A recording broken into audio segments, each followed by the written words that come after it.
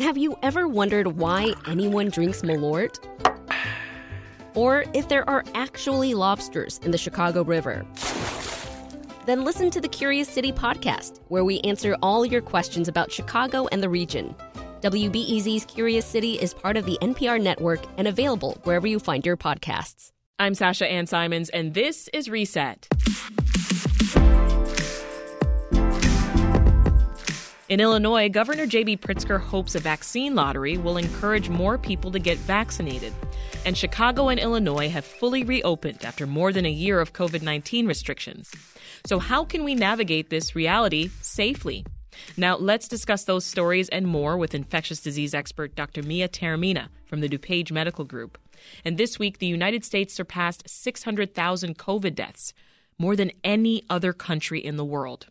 For a medical professional like Dr. Taormina, that's a lot to contemplate. It's such a grim milestone, and it's far more than I ever anticipated in the beginning of this thing. I would say, a year ago at this time, I was hoping that we could stay under a couple 100,000 deaths by the end of it, but it doesn't surprise me as we went through the fall months and how bad things were that we got to this grim milestone. And I think it's going to take many years to tease out the data and relook at charts. And, we now know COVID was probably here even sooner than we thought, and there's probably deaths that were never accounted for that we need to go back and look at and see. So these numbers are still going to have an asterisk on them for history to come to try and see exactly how many lives we've lost. And thoughts are with any listeners that have lost someone close to them due to this virus and this pandemic. Yeah, that asterisk you mentioned, that is so scary, that uncertainty. Well, this week, Doctor, New York and California lifted most of their COVID-19 restrictions. It's been a week since Chicago and the rest of Illinois reopened. So how do you think that things are going so far? States like New York and California and Illinois, we've done a tremendously good job of getting our citizens vaccinated. We've got, over 70% of adults that have at least one dose of vaccine in.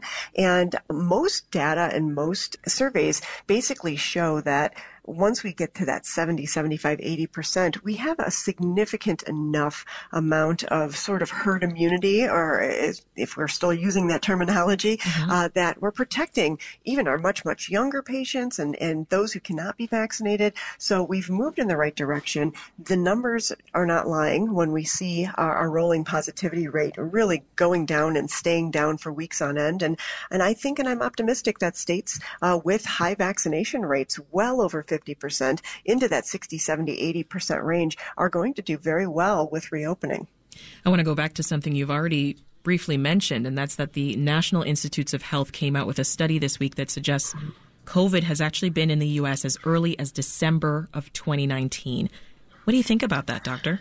So we have a globalized world. We have people traveling and going back and forth from one place to the other. We know that there were cases in China, in early December. So we know that even though we only had our first positive case into January, that there was likely people that had traveled that had COVID-like illnesses in the midst of what is typically a flu season. And these are some of the things that are going to have to be relooked at over time, and to the extent that there might even be lab samples that can be relooked at and tests run to kind of confirm the timeline. We've been through this before with other viral illnesses, even in the history of HIV, for example, knowing that the HIV epidemic likely started long before we saw cases and started to document cases. So as you said, 70% of adults in Illinois have gotten at least one COVID vaccine so far. At this point, almost 45% of the U.S. population is fully vaccinated. There are still pockets of unvaccinated people around the country and right here in our region, Doctor. So what can we do to reach those areas? It kind of goes back to the boots on the ground approach. There's plenty of vaccine. So now we need to get to the point where what are the limiting factors in getting vaccine into individuals? Is it truly just vaccine hesitancy, or are there individuals that are, in their homebound, want access to vaccine, don't have transportation, don't have the ability to get to the vaccine they needed, and more effort needs to be getting into these communities and trying to get individuals that are vaccinated and moving the conversation point for individuals individuals that have been on the middle of the road that have wanted to kind of watch and wait and see how all these quote unquote first doses of vaccines go before they decide to roll up their sleeves themselves. Now is the time. I mean, we have nearly half of the population that's eligible for vaccine vaccinated. We're likely not going to get to that 70% mark by the 4th of July, but we need to continue pushing through this summer. And even with vaccine rates falling, we are still getting vaccines in arms every day, and that's what we need to continue to do. Let's jump to the phone lines now. Craig is waiting from Batavia. Hi, Craig. What's your question for the doctor? Good morning. Thank you. Along the same line, I'm interested to know from the doctor if there's any additional information about those who have contracted COVID, say, in the last 5 or 6 months, who now are hesitant about getting the vaccine because they believe that they have some immunity from COVID based on the experience that they went through. And what would you advise those individuals about getting the vaccine, not getting the vaccine based on their COVID diagnosis, several months ago? That's an excellent question, and you may even be aware that there were papers and positions that have kind of gone back and forth even in the last couple of weeks on this, meaning that there is data to suggest that if you've recovered from COVID, even beyond 90 days, that you may still have durable antibodies that are protective. We just don't know for sure, and we don't know for how long. So any suggestion that comes out, even from the medical community, that we may not need both doses, or we may not even need a single dose for some time until antibodies fall, is not an acceptable enough bit of information for me to say you don't need your vaccines. These vaccines are very safe, very effective, and there is no harm present in giving someone additional boosts in their antibodies that they may have already gotten from native immunity. So at this point, the recommendation still stands that native immunity is reliable for about 90 days. And after 90 days, I really would encourage anyone who's recovered from COVID to please go ahead and get vaccinated. Thanks, Craig. Let's go now to Barry in Highland Park. Hey, Barry, welcome to Reset. Thank you. Question for the doctor. So speaking with an individual who is an anti-vaxxer, if you will, this individual indicated that their doctor had told them that it was not a good idea for them to get the vaccine because they had had COVID, and in fact, with the antibodies that were in this individual's body, there could be some sort of reaction. And this doctor's claim was that you just don't know what happens when, the vaccine is applied if there are antibodies, and there could be some adverse effect to that. So my question is whether or not that's a reasonable concern, and if there's any valid medical evidence to suggest that such a case is really something that somebody should take into consideration or be concerned about and not get the vaccine. Barry's asking a really good question. I got a text earlier this week and had to sort of talk to, as he put it, quote, anti-vaxxer friend of mine. So go ahead, doctor. Fair enough, Barry. It is a challenging conversation because just like the previous caller, we have some natural immunity that occurs after recovering from COVID. This being said, yes, there are anecdotal reports and, even some data to suggest that if you get vaccinated very soon after your COVID recovery, you could have some side effects. This is going to ramp up those antibodies in your system, and you could have more of that fatigue and perhaps some fevers and just feeling unwell, which is why it is reasonable to wait a little bit longer after you've recovered from COVID to get that vaccine. You don't have to wait 90 days, but you can. At present, I try to reiterate that American Medical Association announced this week over 90% of all physicians in the United States have been fully vaccinated at this point. And that should go to show you that doctors should really be advocating across the board for the vaccines. Conversations really shouldn't be towards why you shouldn't get vaccinated. It's every possible way you should and why. So I would really encourage everyone to talk to multiple doctors if you have a doctor that seems hesitant. But if you've had COVID and recovered from COVID, it is safe to get the vaccine. And at this point, the recommendation remains that you should. Dr. Colds and common viruses, they're showing up now, especially among kids. What's going on? We are seeing them. I mean, the kids are getting back together and they're starting to enjoy some of their summer camps and some outdoor events. Masking is not necessarily required at all of these outdoor activities that kids are experiencing, and they are at far less risk of coming into contact with coronavirus because of the fact that adults, by and large, have been vaccinated, and we're driving down the incidence and prevalence in kids as well. This being said, kids interacting with one another are going to get the same germs and same exposures that they got pre-COVID. So we are going to see a tick up in rhinovirus, enterovirus, metapneumovirus, all the respiratory viruses that we typically see with summer colds. We have to be mindful, and we have to keep an eye out for little pockets of COVID and its ability to spread amongst groups, especially with some of the circulating variants. Got a lot of people waiting to talk to you. Here is Nicole in Park Forest. Hi, Nicole. What's your question for the doctor? My question for the doctor is, what is the CDC's response to children experiencing heart inflammation due to the vaccine? Nicole, that's an excellent question. So we have at this point over 7 million teens and preteens that have been vaccinated with at least one dose of vaccine, currently Pfizer. Plus we have a number of teens and preteens that are currently in clinical trials for the other medications. Among those, we have had cases of inflammation around the heart in some individuals. We call that myocarditis. This heart inflammation, the case numbers are around 300. So we are looking at a very, very low incidence of this. And it's important to note two things. One, individuals that experience chest pain or some shortness of breath consistent with heart inflammation, usually around a week after their vaccine, and usually in male patients, it's generally very treatable. It responds very quickly to standard treatment. And we also must note that COVID itself has a far, far greater risk of causing cardiac complications across the board in all age groups. So this being said, I follow the lead of the American Academy of Pediatrics, who does not recommend withholding vaccine from this age group because of the possibility of this rare side effect. But if you have a child, especially in the teenage age group, especially if it's a male, who experiences chest discomfort after their vaccines, that should be addressed. What exactly should parents be looking out for after their child has been vaccinated then?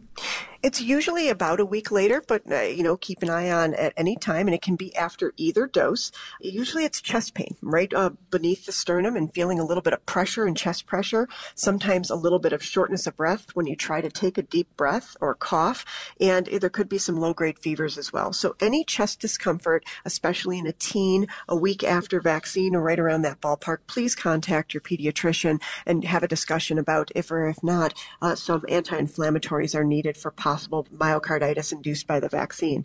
Here's Nora in Oak Park. Hi, Nora. Welcome to Reset. Hi. Thank you for taking these calls. I have 2 children under the age of 12, and my question was about what is the timeline looking for them to be able to have access to the vaccine? And then the second part of that is, are there going to be any changes for recommendations for schools in how they treat sick children or airflow or anything like that?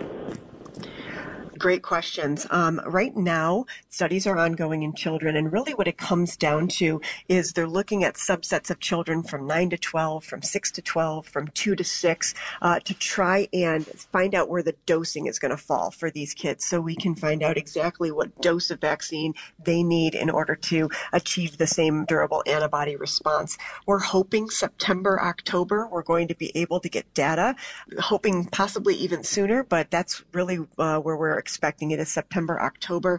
And once that data falls, then we go through those emergency use authorization steps. So hopefully by late fall or by the end of the year, we'll be able to actually get shots in arms and get these kids vaccinated. So when it comes to looking at what public schools are going to look like, that is a very hot topic. We have private schools and some entities already stating that they're going to be mask-free and no quarantining and business as usual. We've got public schools that are going back and forth on the risks and benefits of continued masking, mask optional, things like that. The unfortunate reality is so much can change in the next 2 months before we start the next school year, and we will look for continued guidance from the CDC as to what the public school year is going to look like in the fall. It'll be much better than last fall, probably not 100% back to normal, but very close. Let's hear now from Samantha in Brookfield. Hi, Samantha. What's your question? Hi, good morning. I'm about 19 weeks postpartum and about 14 weeks post my second Moderna shot, and I'm breastfeeding. And I was wondering, since they have found the COVID vaccine in breast milk, what sort of immunity can I hope to be giving my son while breastfeeding right now when we are getting into a time where there are unvaccinated family members who would like to meet him, who would like to hold him and spend time with him. Sure. Of course, obviously, it would be encouraged, just like we encourage unvaccinated family members that spend a lot of time with our newborns to go ahead and update their tetanus shots and whooping cough shots in order to be around babies. We would want most people to be vaccinated, especially those at higher risk if they're going to be interacting with our babies, just out of an abundance of caution. That being said, yep, we do know that antibodies are detected in breast milk, and we do know that babies are testing positive for antibodies after delivery, depending on the timing of vaccine, and if they are nursing. So there is a possibility that we have some antibody and protection in your newborn. We are not yet able to fully quantify that. So again, the primary way of protecting baby is going to be to make sure adults interacting with the baby are going to be vaccinated and or wearing masks and washing their hands and kind of limiting that exposure time if they're unvaccinated and participating in higher risk activities. Doctor, the CDC has identified the Delta variant as a variant of concern. It accounts for 10% of new U.S. cases. There are 64 reported cases here in Illinois. What do we need to know about this Delta variant? So we tend to follow, what happens in the UK and Europe. It seems like the United States experiences similar trends weeks later. So we can see what's happening in the UK and that the Delta variant represents about 90% of active infections there. This Delta variant is more contagious, about 60% more contagious than the Alpha variant, which is our major variant that is circulating right now in the US. That's the original United Kingdom variant. And we know that it causes more significant clinical disease. What we also know, and Pfizer released some data earlier this week, it's day to day that we get these numbers, this vaccine is 90% plus effective at preventing severe hospitalizations and death due to the Delta variant. So these vaccines work very, very well and give us the protection that we need. For a vaccinated individual who's likely to have a full antibody response to vaccine, not immunocompromised, I don't think the Delta variant is going to be a significant concern. It's where we have unvaccinated clusters of people that are going to start interacting as their states open up and participating in large group activities where we will see pockets of infection. We will see clusters and small outbreaks of this variant, and we can only hope that it doesn't become such a dominant force as it has in the UK and what they're dealing with right now. Let's hear from one final caller. That's Kevin in Palatine. Hi, Kevin. What's your question today? I was wondering if future influenza shots, of course, everybody takes in the fall, will that include some type of a booster for COVID? And if it doesn't, what would be the frequency of a booster if it's needed? It's another popular one, Doctor. It is a popular one. All of that is being looked into, the possibilities of using combination viral vaccines, even before COVID existed, to try and protect against some of the respiratory viruses, including influenza in the fall months. So I can certainly say that my anticipation is that will be looked at. When it comes to booster dosing, we still are thinking it's probably going to be around the year mark, but it might not be for everyone, and it might not be every year. So, we're still waiting on that. The studies are ongoing right now. There's cohorts of individuals where they're checking their antibodies, now 9 months after they participated in clinical trials. And we'll see when those recommendations come out. I would anticipate it's going to be our nursing home patients and frontline workers that are going to be the first to get boosted. And then we'll move on with risk and benefit thereafter for everyone else. That is Dr. Mia Taormina, infectious disease specialist from the DuPage Medical Group. Doctor, thank you so much. Have a good weekend. Always a pleasure. Thank you. For more Reset interviews, subscribe to this podcast. And please give us a rating. It helps other listeners find us. I'm Sasha Ann Simons. Stay healthy. Have a great weekend and come back on Monday.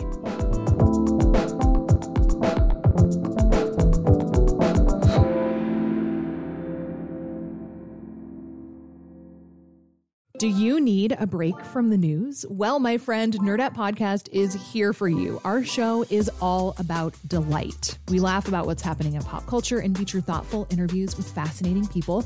We even have a monthly book club that you can participate in. I could just go on and on about it. I loved this book. It was an experience, I'll tell you that. I discovered authors I had never heard of, and I'm really happy that I did. Come hang out with us. Listen to Nerdette wherever you get your podcasts.